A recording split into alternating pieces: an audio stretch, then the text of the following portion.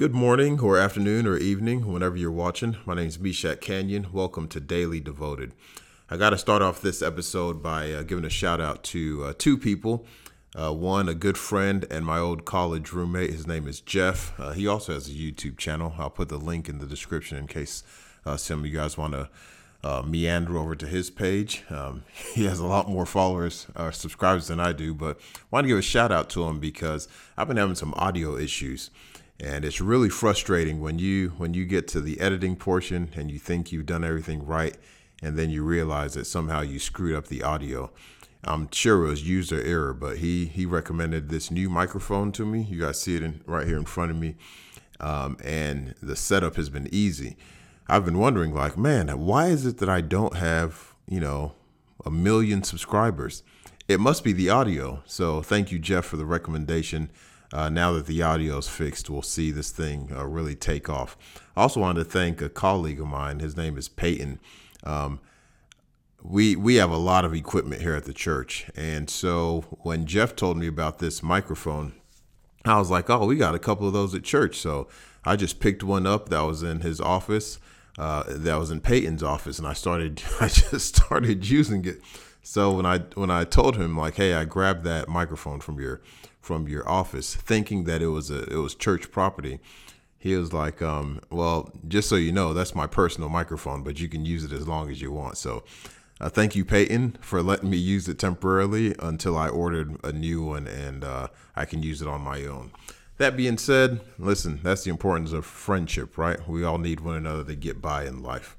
It's like that song. Remember that song that goes, I thought it said, I get by with a little help from my friends.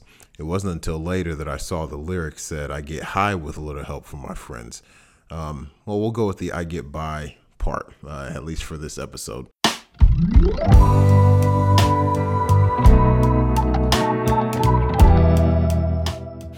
All right, today we're in Acts chapter 15, verses 1. Is it Acts 15?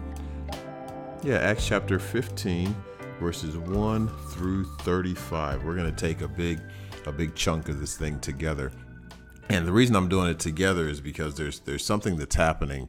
The seeds of Judaism were sown a few chapters ago after they heard that Peter had visited Cornelius's house.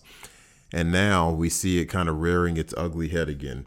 So Paul and Barnabas, they've been out doing their thing, ministering to Gentiles, and people are being saved. And then the word comes back that people from the Jerusalem council, men that came down from Judea in 15:1, are saying, unless you are circumcised according to the custom of Moses, you cannot be saved. Here we go, right?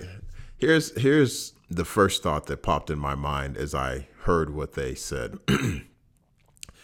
We can always expect a religious spirit to follow the Spirit of God. Not because the Spirit of God brings it, but it's humanity's way of relating to God is through a religious spirit. So whenever the Spirit's been doing work that's within the Spirit's control and not within our control, you can bet that a man or a woman or a group of men or women are going to follow soon after and try to put a framework under it, try to control it, try to manage what's happening so that you can package it and deliver it to somebody else. Unless you've been circumcised under the law of Moses, you cannot be saved. It's totally ridiculous, but we see it happening all the time. So what is a religious spirit? Well, as I said, a religious spirit is a desire to maintain a right relationship with God through something that you do. In this instance, it was circumcision. That was a command given by God in the Old Testament for all Jewish boys to be circumcised. And so, as an act of loyalty and obedience to God, they would circumcise their children. The misunderstanding was that by circumcising your son would inherit eternal life, or your son would be saved. But we see that Paul actually dealt with that in Galatians. The salvation came as a free gift before the circumcision. The circumcision was merely an act of obedience. It wasn't a means of salvation. And those of us who aren't part of a Jewish culture, we still do the same thing. This kind of religious spirit still follows the work of God. We see it sometimes in important things like church attendance.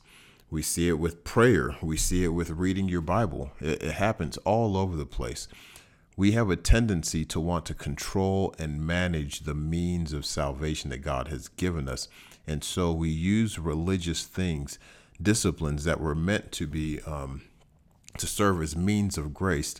But instead of serving as means of grace, we make them into means of salvation.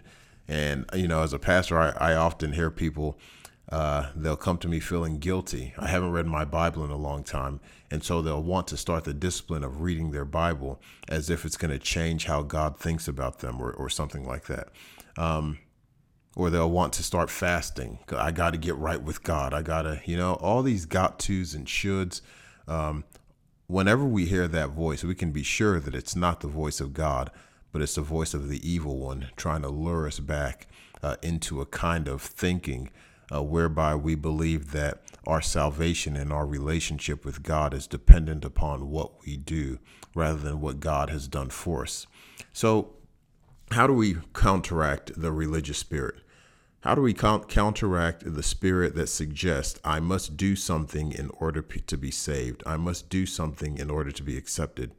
Well, the main way to counteract it is to speak the gospel.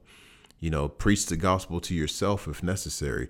Whenever you hear the voice telling you that you should or you ought to do this in relation to God and in relation to salvation, the main thing that you can do to counteract it is preach the gospel to yourself. The gospel that says that you are accepted in God, not on the basis of what you did, but on the basis of what God has done for you. As Paul said in Romans chapter 5, while we were yet sinners, Christ died for us. While you were a sinner, Christ came and died. Not while you were praying or while you were fasting or when you were leading a Bible study, but when you were still dead in your trespasses and sin, Christ came and died for you. And so that means the gospel says that because of what Jesus did for us, we've become children of God. So then what role do these disciplines play? What role does scripture reading and prayer and all those things, what role do they play? Well, I like to think of the example of an adopted child. Maybe some of you were adopted or you've adopted a child. As soon as you adopted that child, they are your child, or you're part of a new family if you are the adopted child. From that point on, everything you do is a means by which you would grow closer to the family that you've entered, or that family or that child would grow closer to you. So I often think of the challenge of the first time that adopted child may say, "Good morning, Mom." Maybe for weeks they're saying, "Good morning, Mrs. Anderson." But then one day they decide, you know what? I'm going to lean into who I now am. And I'm going to do that by calling this lady Mom, not Mrs. Anderson like I'm a stranger, or Mr. Anderson like, I'm delivering the mail or something like that. But I'm going to say, "Good morning, Mom. Good morning, Dad." That decision to use those words is a discipline. It's a means of grace that's not changing the child's status, but it's helping the child grow closer and closer and closer. That's why God has given us these religious disciplines, not in order to save us, but in order to help us grow in our relationship with Him. So they're gifts that are given to us, not as oughts or shoulds, but as means of growth in Christ-likeness and growth closer to God. I always think about this hymn by William Cowper called "Love Constraining to Obedience." And let me just recite a few of the words for you, then I'll say a brief prayer. In one of the stanzas, he says, "To see the law by Christ fulfilled, to hear His pardoning voice, changes a slave into a child, and duty into choice."